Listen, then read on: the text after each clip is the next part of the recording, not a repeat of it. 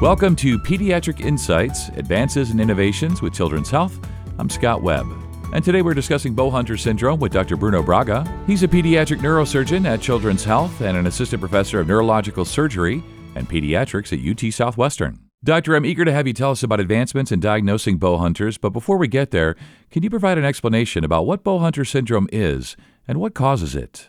So Bow-Hunters is when you turn your head, and that causes symptoms like you're having a stroke. So that's most commonly in adults.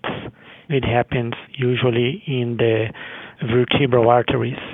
These are two arteries that go on the side of your neck and supply the back of the brain. In contrary to the carotid arteries, which are more famous, that run just in front of the neck on the side, but in front of the vertebral arteries that supply the front and most of the brain. So in Bow-Hunters, if you turn your head to the side, depending how much you turn, you occlude one of the vertebral arteries. But because they join in the middle to form another artery called basilar artery, when you turn your head, like if you are normal, nothing happens. But if you have a disease in one of the arteries, because you just close the other one by turning your head, then you have low supply of blood to the brain, and that may cause problems, and it would be the symptoms like you are having a stroke. So, doctor, what's your process in making a diagnosis? Yeah, so in children, the clinical picture is a little different. So they don't present with these temporary symptoms when they turn their heads. So they usually present already with symptoms of a stroke. So stroke in the back of the head is different than stroke in the other parts of the brain. So stroke in the back of the head, they usually cause vertigo, headaches, imbalance, feeling that you think you're going to faint. If a patient has that, he goes to the hospital and they're going to be worked up for stroke, and they usually find a stroke if the patient type of syndrome. So once they find this stroke in the back of the brain, then we have to look for the cause of that stroke. And if it is Bow-Hunter, they're going to find some tearing in one of these vertebral arteries. And what we found in our study was that this is typically at the level of the second cervical vertebra. And that artery of those people who have Bow-Hunter, they usually have this typical configuration with a very acute turning of the vessel. So when the person turns their neck, that turning with time is going to cause wear and tear of the artery, which eventually leads to the tearing, to the dissection that causes the stroke. So once we find the dissection of the vertebral artery, which was the cause for the posterior stroke, then we have to think about Bow-Hunter. There's no diagnosis of Bow-Hunter yet. Then in these children, we have to do this special kind of test called rotational angiogram or dynamic angiogram, where we inject contrast in the groin and check for the blood circulation in the brain and in the neck. And while we're doing that, we turn the patient's head from side to side.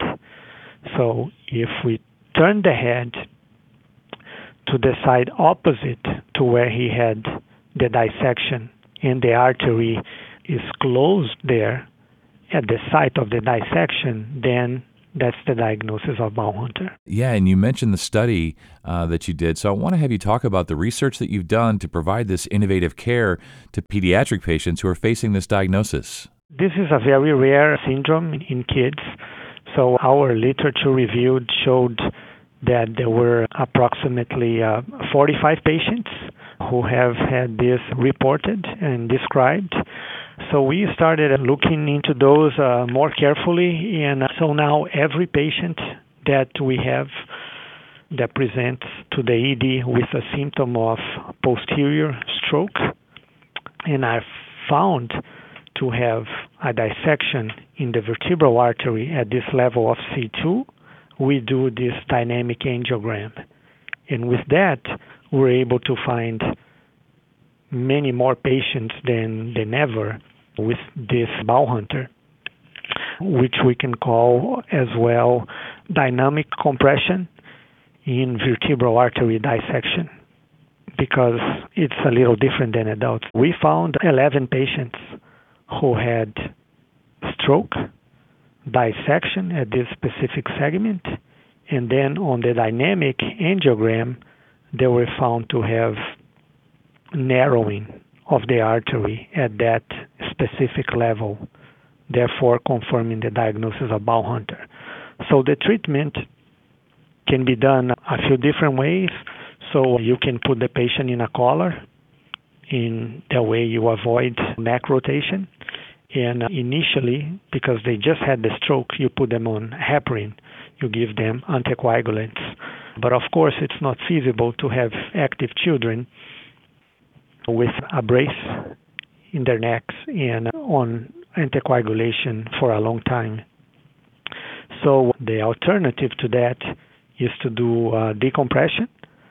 So you would remove bone or soft tissue around the artery to avoid the dissection, or you would do a fusion, which you put screws between the first and the second vertebrae, which is where most of that rotation occurs. That way you avoid the internal rotation. It's like you put an internal brace, so that movement no longer happens, and then the artery heals, and it's no longer compressed by turning of the head. So when these kids turn their heads, they can still turn them, but not at that level. So the vessel, the vertebral artery, is not compressed, so it doesn't tear again, causing further stroke. Yeah, I have kids, and you're so right. Picturing my kids having to wear a collar for a long period of time, that's just not going to work, right? So, as you say, it's a short-term solution, but long-term, you and the team there, have other methods to try. And I want to talk about your team.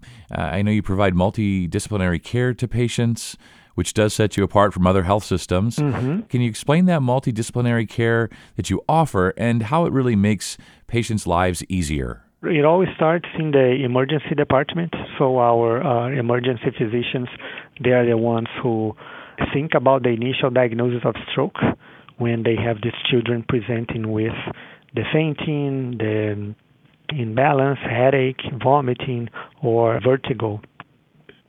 So after that, once they order the test and think about a stroke, the neurologist is called. This patient, if he's diagnosed with a stroke, he's going to go to the ICU.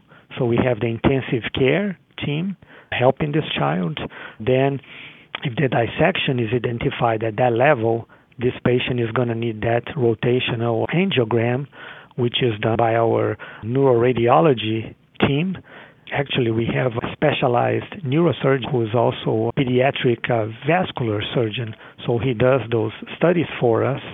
And then the children, to undergo that study, they need special anesthesia. So we have specialized pediatric anesthesia.